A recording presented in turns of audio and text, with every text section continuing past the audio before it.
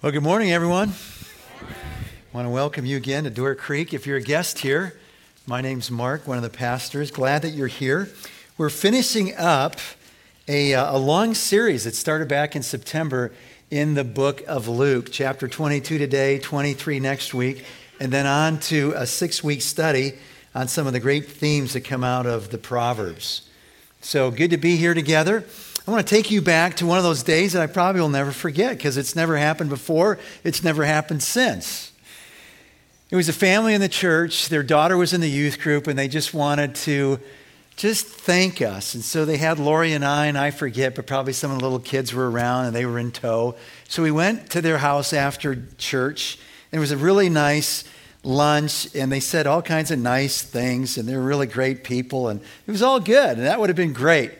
But what happened next is what made it memorable, because the husband said, "Hey, Mark, let's go for a ride." And so we go for a ride, and he drives into this parking lot where there's a golf shop. And he says, "You know what? My wife and I, as an expression of our thanks to you and appreciation, we want to get you fitted with a new set of clubs." I'm going, "Are you kidding me?" I mean, the last time I got a set of clubs was, when I was like in third grade. It was the garage sale down the road, and I paid $5 for a beat-up old bag and a mixed set of clubs. So a set of clubs, are you kidding me? Fitted for me? This is awesome. Did it help my golf game? Not at all. But anyways, it was great, right?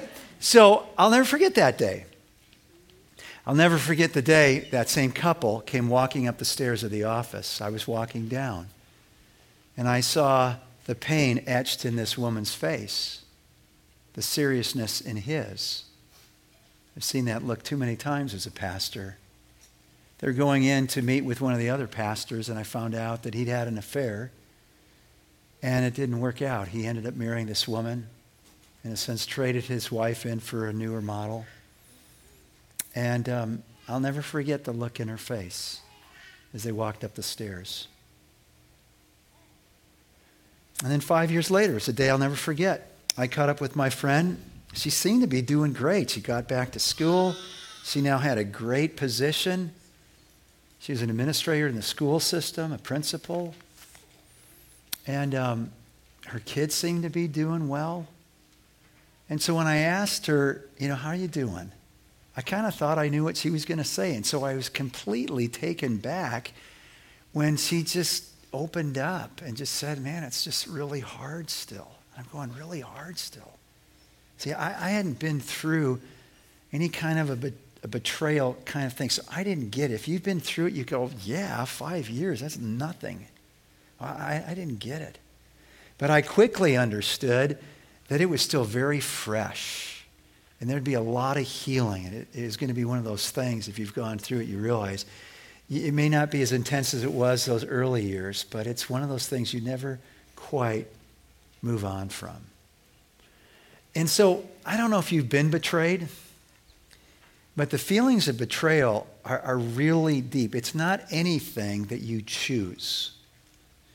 And we meet up with Jesus and his betrayal, and what we're struck with in this account is Jesus is in complete control. He is working the Father's good plan that leads through not just the cross, not just the Garden of Gethsemane, but through deep, deep wounds of one of his own disciples handing him over to the religious leaders to get rid of him. Betrayal. He chooses that. That's amazing. And as we see his response, not just to Judas, but to Peter. I love Peter because I relate so well to Peter. And I think a lot of us do. All the good intentions, all the right inclinations of just wanting to be on fire for Jesus, and yet so often just missing it. It's so great to see Jesus' response to Peter, to be encouraged by this Savior that we walk with, to have some things be pointed out, to go, "Yeah, I don't want to be going down that path." And so grab your Bible, Luke 22. This is crazy. Guys, we're going to do 71 verses. Most pastors take like 5 sermons to get through this chapter. So we got lunch coming in an hour, and we'll break for lunch. We should be done by 2. Are you good? Just messing with you. All right, so here's the skinny on chapter 71. There's 2 halves. The first half is all about the Passover. The focus is the upper room. So it's the preparations, the celebration of the Passover, okay? Then the second half it's the Garden of Gethsemane and the high priest Caiaphas' house where there's the rest. So there's two halves, pretty easy there. And our tack is going to be to just follow Peter through the events of chapter 22 and note how he's falling asleep. If you were here last week, the warnings were don't fall asleep.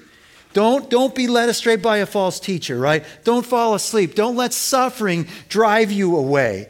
Don't let temptation lead you away and have you turn your back. And we're going to see Peter, having just been warned, dealing with these things, kind of nodding off, sometimes awake, sometimes really asleep, and then most importantly, be encouraged by Christ's response to one of his own that's failed him. It's so good news for us. All right, verse 1. Now the festival of unleavened bread, called the Passover, was approaching. And the chief priests and the teachers of the law were looking for some way to get rid of Jesus, for they were afraid of the people. Then Satan entered Judas, called Iscariot, one of the 12, and Judas went to the chief priests and the officers of the temple guard and discussed with them how he might betray Jesus. They were delighted and agreed to give money. The other Gospels tell us 30 pieces of silver. He consented and watched for an opportunity to hand Jesus over to them when no crowd was present. So the chapter begins, these first 6 verses, kind of an introduction, and it lets us know there's 2 plans that are being pursued here. There's the plan of the enemy, of Satan, and he's using his minions, the religious leaders, nothing new there, and the purpose is to get rid of Jesus. Well, these guys have been after Jesus from the very beginning. Remember when we first met Jesus in his public ministry, the first sermon that he gives back in his home synagogue, and the people are so mad about what he says about God's heart being open even to the Gentiles that they take him to the brow of the hill in Nazareth and they want to kill him, to push him over. So there's nothing new with the establishment being against Jesus. We get that. What's new here is, Judas Iscariot, one of his 12 disciples that he chose. One of the guys who's been with him for the last 3.5 years. That's new. Satan's entered him, Luke says, and he's entered him for a purpose, to destroy Jesus. That's Satan's plan. Then there's Jesus' plan, which is the Father's plan. And there's nothing new here because he's been talking about it. He's been talking about it. Go back to chapter 18, verse 31. 18:31, we read these words.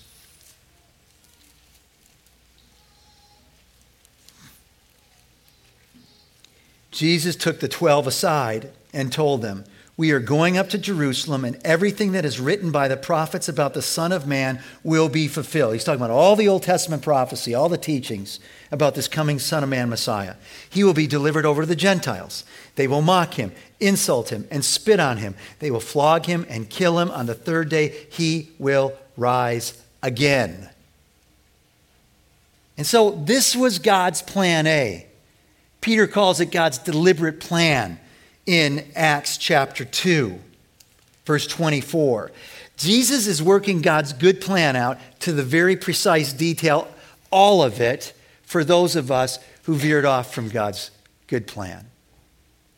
And it's easy to read the account of Jesus' suffering, his crucifixion, and go, well, that was messed up. That couldn't have been plan A. That must have been a deviation. And somehow Jesus got caught between the cogwheels of the Roman power and the religious establishment, and nobody expected. No, this was the plan.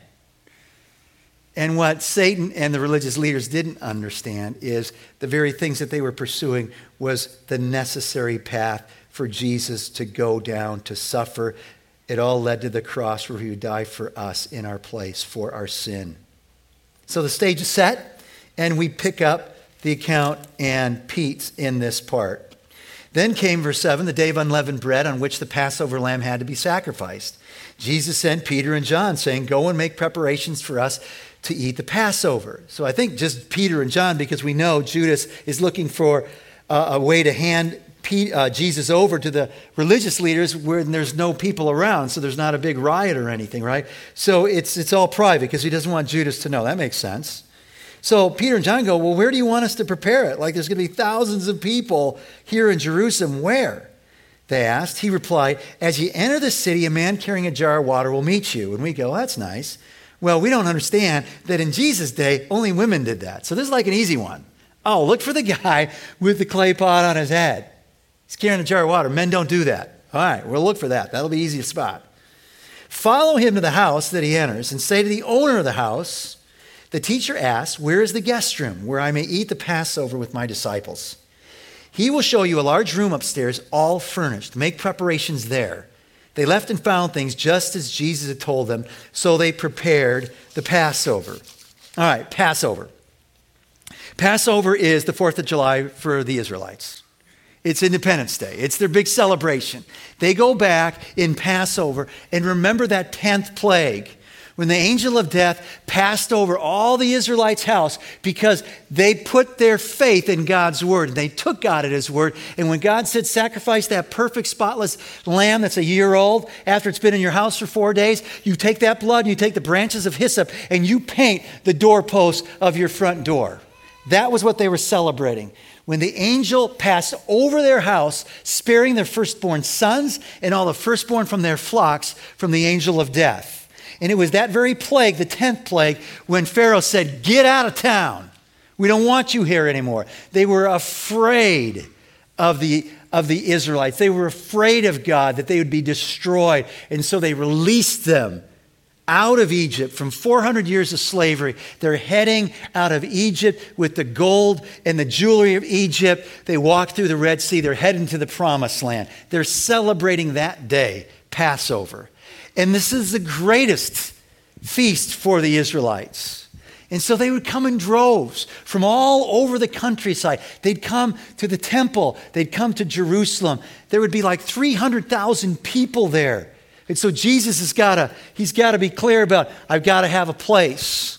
And it's no accident that he's going to die here over Passover. And he can't wait to celebrate Passover. And so the room's set. That means there's a table set. That means there were benches where they would recline. So they didn't have chairs that they sit at, but benches they would recline at. That's how they ate the meal. That's how they ate their meals. All right? And now these guys' job was to find the place and then go get the necessary food for it. So all the things were in the room. The table, everything they needed for the meal, right? The dishes, the silverware, the bowls, the cups, the benches. They had to go get the lamb. So they got the lamb. They went to the temple to get it sacrificed. The blood was poured over the altar. They brought the lamb back. They also had the bitter herbs to remind them of the 400 years of slavery. They had the flatbread, the matzah, the unleavened bread, because they remember eating that leavened bread because when they left Egypt, they didn't have time to have their dough rise, and so they ate unleavened bread. So they had the unleavened bread, the bitter herbs. They had the wine. They had the fruit. They had all the necessary parts of the meal that were required to celebrate the Passover. Peter and John, both wide awake, right? They're doing God's will. They're on board with Jesus. It's all good. All right, here we go. The wheels start to fall off. Verse 14. When the hour came, Jesus and his apostles reclined at the table. And he said to them, I've eagerly desired to eat this Passover with you before I suffer. For I tell you, I will not eat it again until it finds fulfillment in the kingdom of God. After taking the cup, he gave thanks and said, take this and divide it among you. For I tell you, I will not drink again from the fruit of the vine until the kingdom of God comes. And he took bread, gave thanks, and broke it, and gave it to them, saying, this is my body given for you. Do this in remembrance of me. In the same way, after supper, he took the cup, saying, this cup is the new covenant in my blood, which is poured out for you. So Jesus can't wait, because he's going to connect the dots. He knows he's going to suffer. And he wants them to understand that his sufferings and what's going to happen through his sufferings has everything to do with that first Passover. He wants them to help them to know that when they celebrate Passover, it's not just a time of looking back to what God did miraculously in Egypt and miraculously delivering from Pharaoh, freeing him from slavery. But it's also an event that always was looking forward to a greater sacrifice, the true Passover lamb that would free him not just from slavery in Egypt, but from the angel of death and the slavery of sin. And he's connecting the meal to himself. Remember what the flatbread was supposed to remind him of? Of how they left Egypt in haste. Now what does he say? This bread is not that bread. This bread is my body, broken for you. This cup is the new covenant, sealed in my blood. The first covenant that happened with Moses on Mount Sinai, where God said, I want to be your God, and you said you wanted to be his people, and that was sealed in the blood of animals. This is sealed in my blood. And this new covenant inaugurates a new day. Just like, here's one of the crazy things that happened in Passover. It was such a significant event that God reordered their calendar at Passover and said, this is now the first month. This is how we start our year. And Jesus saying, it's a new day. It's a new day. What is this new covenant? Well, let's remember what the old covenant was. The old covenant was a relationship where God said, I'll be your God. And the people said, we'll be your people. And God said, here's the deal. You got to do my law. You got to keep the law. As long as you keep the law, we're in relationship. You break the law, we're not in relationship. And they say, we're going to do it. And they seal the deal in the blood of animals, reminding them that keeping this is a life and death matter. The history is they broke it. Look at Jeremiah 31 on the screen. The days are coming, declares the Lord, when I will make a new covenant with the people of Israel and with the people of Judah. It will not be like the covenant I made with their ancestors. That was conditioned on their obedience, right? Because they broke my covenant. They didn't meet the terms. Though I was a husband, though I was faithful to them, I'll put my law in their minds and write it on their hearts. I will be their God, and they will be my people. For I will forgive their wickedness and will remember their sins no more. Now think back of the Old Testament law. What was it written on?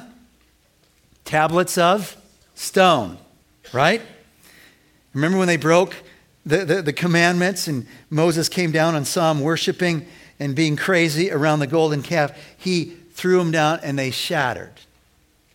This isn't about law being written in stone. It's now my law, which is all about, don't get confused about how many laws were there. The law is all about loving God and loving my neighbor with all that I have, with all that I am, right? Loving God with all my heart, soul, mind, and strength. My neighbor is myself. He's going to write that into our heart, that that's what we want to do. And he's going to give us the power to do that. And how does that happen? Not through our obedience, but through the obedience of Christ. He's the Passover lamb. He's the perfect Israelite that fulfilled the terms of the first covenant. And he's doing away with the others because we couldn't keep it. There is no way to have this relationship because of our rebellion. And the promise of this new covenant is forgiveness of sins, relationship because of what Jesus has done. It's no longer conditioned on our obedience. It's all rooted in the mercy and grace and faithfulness of his Son, the Passover lamb. And so Jesus is connecting the dots, and they have to be going, whoa, wow. And if their minds weren't blown at that point in the meal, then he really blows their mind with this bombshell, verse 21. But the hand of him who is going to betray me is with mine on the table. You know, this isn't mystery. What he's saying is there's someone at the table. One of you guys is going to betray me. You know, that's the crazy thing about betrayal. You're never betrayed by an enemy. Betrayal does not happen from an enemy. Attacks happen from enemies. We expect that. We don't expect a friend to treat us like an enemy. This is a bombshell. And they're catching up to it. They're catching up to it. Listen to what they say. The Son of Man will go as it's been decreed, but woe to the man who betrays him. They began to question among themselves which of them it might be who would do this. Don't miss this. It's so great that they didn't say, and I'm thinking Peter, because he's always the first to speak, right? He's the first out of the boat. He's the first to build a tabernacle. He's the first to put his foot in his mouth. I'm expecting Peter. Isn't it interesting that we don't read? And then Peter said, Lord, I know who. It's Judas, isn't it? Isn't it interesting that this is something they get right. There's this profound humility where the disciples all know they have the capacity to do it. Friends, it is not a wise thing to ever think or say, I would never do that. By the grace of God, I would never do that. But I know I could fall just like that person. That's right. And these people, they all go around. Is it me? Is it me? Is it me? And the crazy thing is, the man who's pretending to be on with Jesus, he joins and parrots. He keeps the charade going. He says in Matthew 26:25, the same account, Luke doesn't have these words. He said to him, surely, this is Judas, surely you don't mean me, Rabbi. Oh, that was good, Judas. And Jesus replied, you have said so. In other words, yep, it's you. My guess is, though, that, and amazingly so, that when Jesus kind of put the place cards of who sits where, I'm pretty sure Judas is right next to him. Because the disciples didn't get it. The other accounts say when Judas got up to leave, because he was the treasurer, they thought Jesus sent him on an errand to go buy some supplies. So isn't it interesting that he was right next to him? So Peter doesn't have a clue. The other disciples don't get it. And we have to stop before we go on to reflect on Judas. You can look like an insider to everyone around, but Jesus knows who we are. Judas followed Jesus for 3 years, but he wasn't a true follower of Jesus. Think about this. He saw all the miracles. He went on a mission trip for him. He helped serve people, but his heart wasn't with Jesus. It didn't make him a true disciple to be associated with the disciples. You need to be a disciple at a heart level, fully engaged, trusting, surrendering your will to his, and he would not. He would not. We get a picture of this, his own pride, thinking perhaps he knew better than Jesus, right before the Last Supper, when that woman takes that incredibly expensive, maybe a year's worth of wages, this bottle of alabaster perfume, and she broke it, remember, and anointed his feet. And the disciples were discussing with each other how expensive it was and how they could have sold it. And Judas says, we could have sold that and given the money to the poor. Yeah, right, you would have done that. Who knows how much he was pinching out of the purse? We know he's the one who sold Jesus for 30 pieces of silver. Maybe he thought he knew better about Jesus' plan on how to rescue Israel. Maybe he didn't like this talk of suffering. Maybe he wanted power. Maybe he wanted victory. Maybe he wanted to crush the neck of Rome right then and there. Whatever the case, he sells his soul to the devil. He gives in to temptation and betrays Jesus for 30 pieces of silver, and he does so with a kiss. You taking the summer challenge? A couple of Psalms every day. A proverb. So today's the 19th, Proverbs 19. Well, 2 days ago, we would have read some interesting things. It reminds us of Judas. But in a few days, like 8 days, we'll be in chapter 27 and read these words. Faithful are the words of a friend. Deceitful are the kisses of an enemy. The text tells us the rest of the story of Judas is that he had great regret.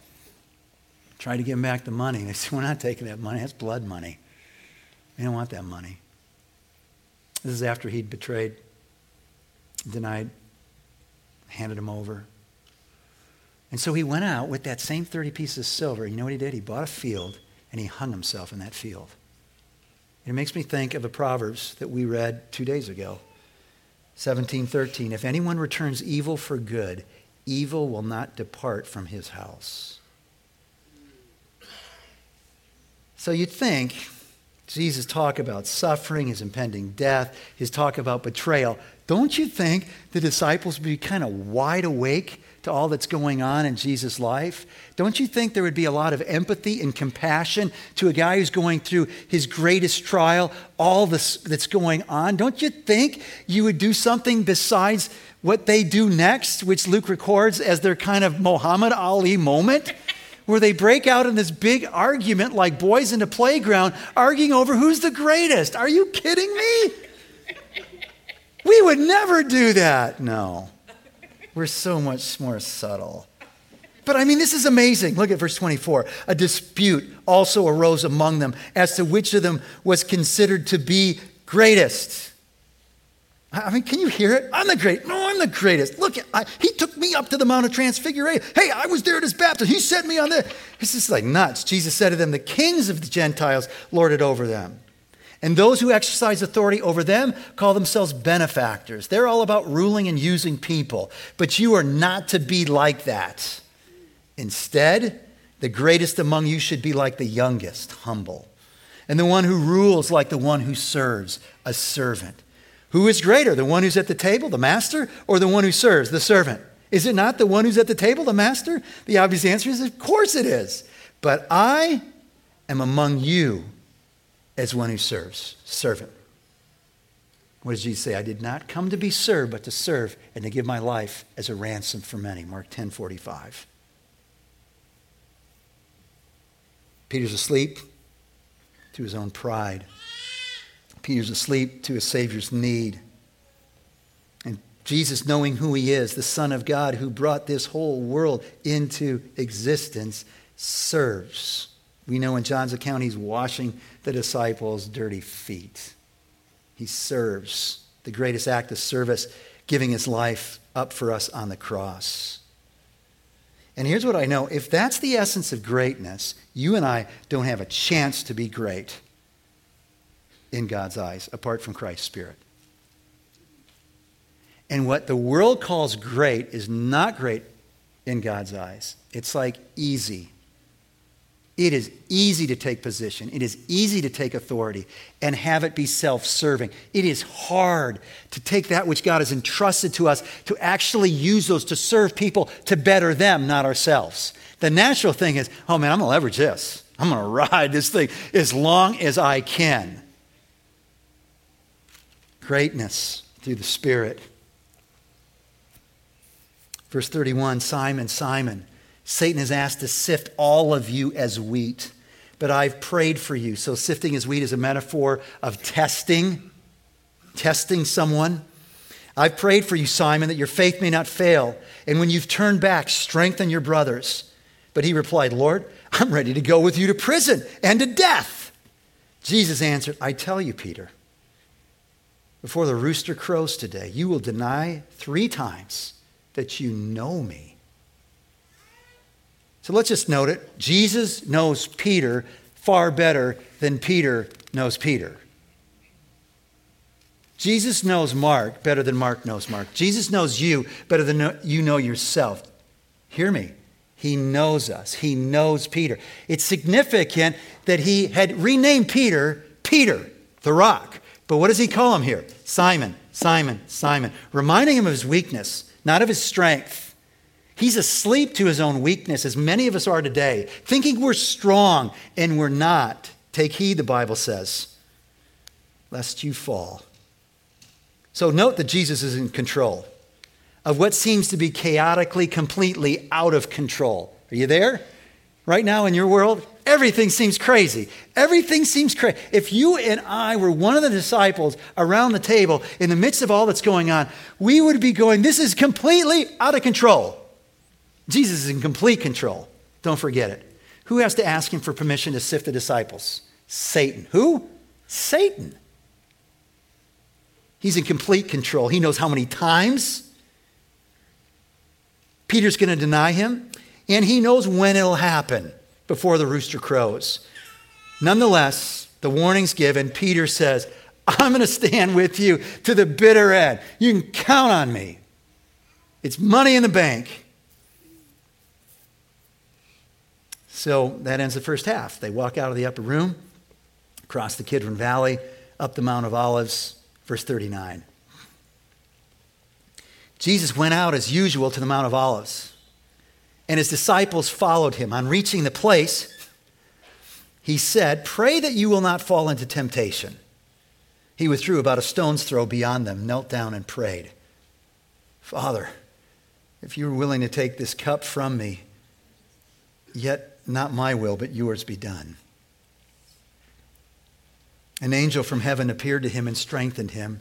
And being in anguish, he prayed more earnestly, and his sweat was like drops of blood falling to the ground. When he rose from prayer and went back to the disciples, he found them asleep, exhausted from sorrow. Why are you sleeping? He asked them. Get up and pray so that you will not fall into temptation.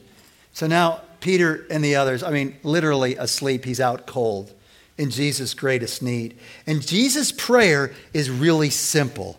Father, could you take this cup, this plan, where I'm supposed to go to the cross and not just experience physical torture, but the spiritual torture of being separated from you? Think about this. How do we understand this? God has always existed. That just blew my circuits. God has always existed in this perfect, loving relationship. Father, Son, Holy Spirit. On the cross, Jesus knew when he took on our sin, he would become sin. And there would be at the cross a time of separation for the first time in all of eternity. And that was tearing his heart apart. God, is there a plan B? Could it be like Abraham, that I could be faithful going all the way to the cross, but could you provide a ram in the thicket so I don't have to get up on the cross? This is so relevant to people today. Maybe you're wrestling with the exclusive claims of Christ and Christianity. Jesus says in John 14:6, I am the way, the truth, the life. No one comes to God, the Father, but through me. And you go, how can that be? How can there be only one way? It's good to catch up with this truth. Jesus was the first one who asked that question. Is there really only one way? And history gives us the answer. There was one way. And we stand amazed that Jesus said, not my will, but yours be done. And he went that way. For a bunch of people who betrayed him and turned their backs on him, people who hated him like the religious leaders, made him into just a joke and an insult, the soldiers. He died for all of us. We stand amazed.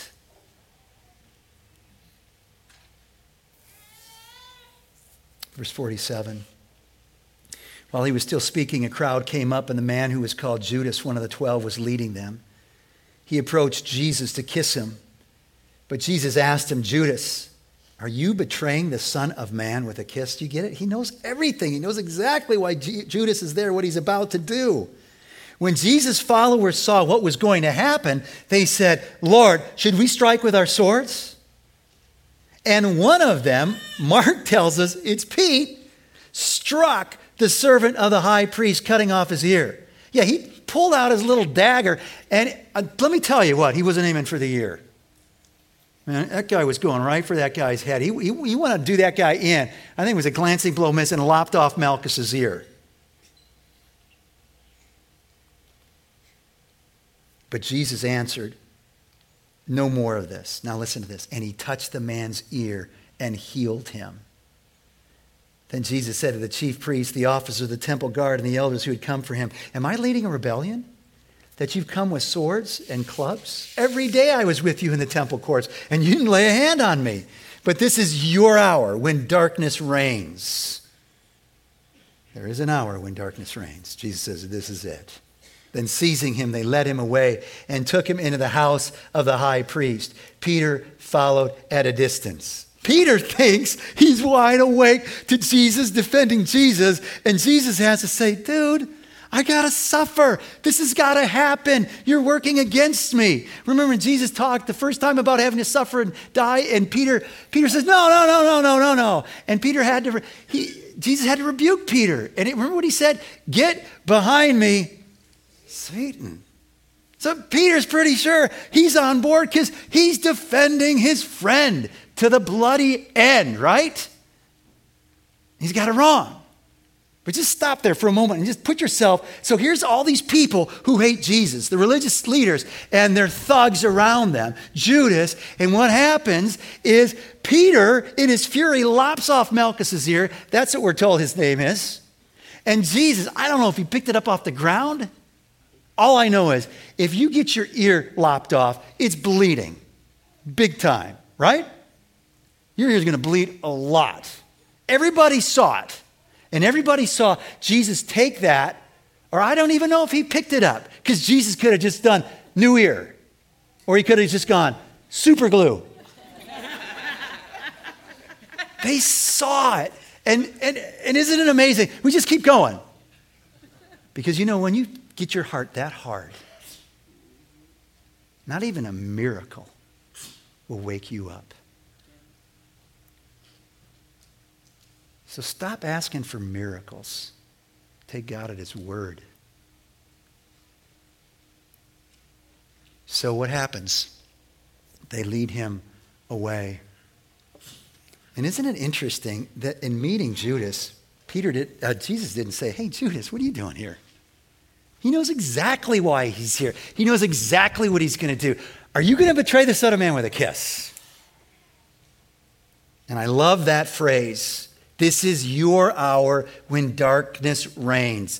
Darkness may have the hour, but Jesus wins the day. Darkness had the hour in Chattanooga this week. Darkness had the hour in Charleston a few weeks back. Darkness has the hour in our hearts, in our city, in our nation, around the world. But Christ wins the day. He wins the day. Verse 55, and when some there had kindled a fire in the middle of the courtyard and had sat down together, Peter sat down with them. A servant girl, the word there for girl is really young girl, saw him seated there in the firelight. She looked closely at him and said, "This man was with him." But he denied it. "Woman, I don't know him," he said. Strike one. A little later, someone else saw him and said, "You also are one of them." "Man, I'm not," Peter replied. Strike two. But an hour later, another asserted, "Certainly this fellow was with him, for he's a Galilean. He's a northern. Listen to his dialect. He's a Jesus guy." Peter replied, "Man, I don't know what you're talking about." Strike three. Just as he was speaking, the rooster crowed. What a coincidence. The Lord turned and looked straight at Peter. Underline that. The Lord turned and looked straight at Peter. We're pretty sure that the Lord turned his back on Peter. We're pretty sure that's what he's done to us. He looked straight at Peter, not with a stink eye, with compassion. Then Peter remembered the word the Lord had spoken to him before the rooster crows, "Today you will disown me 3 times." And he went outside and wept bitterly. So just like Jesus said, man, was Peter sifted. And what was sorted in the process? What was sorted out in the process? His courage? His strength? His bravado? No. His weakness. That's what came out. His weakness. And in the midst of that, we note what Jesus didn't do. The man who lost his nerve really lost it when he saw the compassion. I am convinced that Jesus didn't give him the look that I would have given. Maybe you call it the stink eye. I call it the really? Really? I mean, it's what I said to my friend as we were driving down the road. We just left our staff meeting at the restaurant. We're going back to the church in Wheaton, traveling down the road, and I see 2 things. This is clear as a bell. I see a cop, and it looks like he's pulled over, and he's got a radar out. And the reason I know he must be clocking is because the school speed zone was flashing. And so I say to my friend, hey, there's a cop there. It's a school speed zone. Slow down. I did my job, right? I did what you would have done. So we go through the school zone. We're moving away from the school, and all of a sudden, there's lights, and there's a siren, and he gets pulled over. And the cop says, "I clocked you at 25. And I did the, really? I mean, he was my boss, so I had to do an internal, really. Really? And then it got better, because he asked for the ID, so he had his driver's license, and he asked for the registration of the car. Well, he couldn't find that in the glove box. Then he asked for the insurance card. That was expired. And my friend is just like a very together person. This was really, it's getting him flustered. And so he didn't know what to say. I mean, he didn't have some key pieces. And he said, well, look, I'm the pastor. I'm going, no, you're not pulling that. No, don't. Really? So, Jesus, he could have done the really? I mean, what have I just been saying to you, Pete? He doesn't. He didn't then. He doesn't today. He doesn't give us the really look. He doesn't give us the stink eye. He doesn't raise the eyebrow. I am sure there was great sadness in his heart, but I know there was great compassion. And I think the look, as much as the rooster, in fact, it tells us it wasn't when the rooster crowed that he ran out of the courtyard. It's when Jesus looked at him that he ran out, right? That's what it says in the text. He was so undone by his compassion that he went out weeping bitterly. What a different kind of man. Indeed, a man who claimed to be God. Verse 63. The men who were guarding Jesus began mocking and beating him. They blindfolded him and demanded, prophesy, who hit you? And they said many other insulting things to him. At daybreak, the council, the elders of the people, both the chief priests and the teachers of the law, met together, and Jesus was led before them.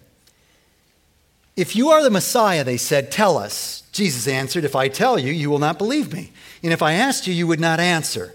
But from now on, the Son of Man, so remember that's the messianic title from Daniel that he uses of himself. The Son of Man will be seated at the right hand of the mighty God. They all asked, are you then the Son of God? Is that what you're claiming to be, the Son of God? He replied, you say that I am. Same thing he said to Judas. Yep. Yes, it's right. That's who I am. You said it to your own lips. Then they said, why do we need any more testimony? We've heard it from his own lips. We know from the other accounts, they've been trying to bring in these eyewitnesses to collaborate together against Jesus, but they couldn't get their testimonies to collaborate. Jesus says, I'm going to make your job easy. I'm just going to let you know. I do claim to be the Son of God. Case closed for them. We're done here. That's blasphemy. This man deserves to die. We have what we need to take him to Pilate to get the authorization to do away with him forever.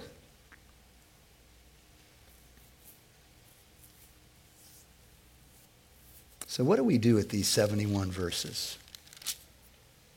Well, let's find ourselves in this story in a couple of ways and make some course corrections. The word always does that, right? It rebukes and corrects us as it teaches us. So here's some course corrections. Some of us are functioning out of fear. And we're losing our nerve. Maybe it's in the context of friendships, family members who don't know Jesus. You're the first one. Maybe it's at work. Maybe it's in the neighborhood, the community, that team that you do sports with, that group that you're involved with, a community group. And you're functioning out of fear. What are they going to think? What are they going to say? We got to repent of that and say, God, I'm sorry. I've been behaving like Peter, denying that I know you. Maybe some of us are functioning out of fear, really not believing that God is in control. God, forgive me. Strengthen me to believe that what's true in this story is true of my life right now. You are in the details. Maybe the course correction is the authority and position we've been given that we're actually using for our own self-interest. And saying, God, I haven't ever thought about the people you want me to serve through the positions that you've given me. Change my mindset this week. Maybe it's all about this whole thing of false submission, where I'm tempted to play a game that Judas was playing. And I've just got to turn everything over because I'm playing a game with God. I'm giving him this, but not all. And God says, hey, come on, you got to turn from that. You cannot have me as Savior if I'm not Lord of your life, all of it needs to be surrendered. It doesn't mean it's all perfect, but it all needs to be placed before him. And the word says, you got to turn from that, Mark. You got to turn from that, friend. It's an area you go, well, can we get to that later? No, now. And maybe what we got to repent of is just a false view of Christ, where we really have believed the lie that Jesus, I'm sure, has given up on me. I did worse than Pete. And he's turned his back on me. He doesn't want anything to do with me. And we repent of that lie, of believing that lie and functioning in that kind of a way, that God is through with me, and so obviously I have nothing to do with God anymore. And what we do is we turn then to the Savior, who is the Passover lamb, who loved his enemies, who loved his traitor, Judas, calling him friend, forgiving those who would kill him, saying, Father, forgive them, right? He loved Peter, praying for him, warning him, waking him up, confronting him, rebuking him, not turning his back on him. I love the rest of the story, where the love of Jesus completely transforms this guy who's a coward at the campfire, and he becomes this incredible spokesman, bold witness, standing in broad daylight in the streets of Jerusalem at the Feast of Pentecost and telling everybody that the man that they killed, crucified, is none other than the promised Messiah, at the risk that those same religious leaders would do to him what they did to Jesus. And 3,000 people came to faith in Jesus Christ that day. He was transformed, emboldened by the love of Christ, by his Spirit within him. We turn to a servant king who's in control of all things.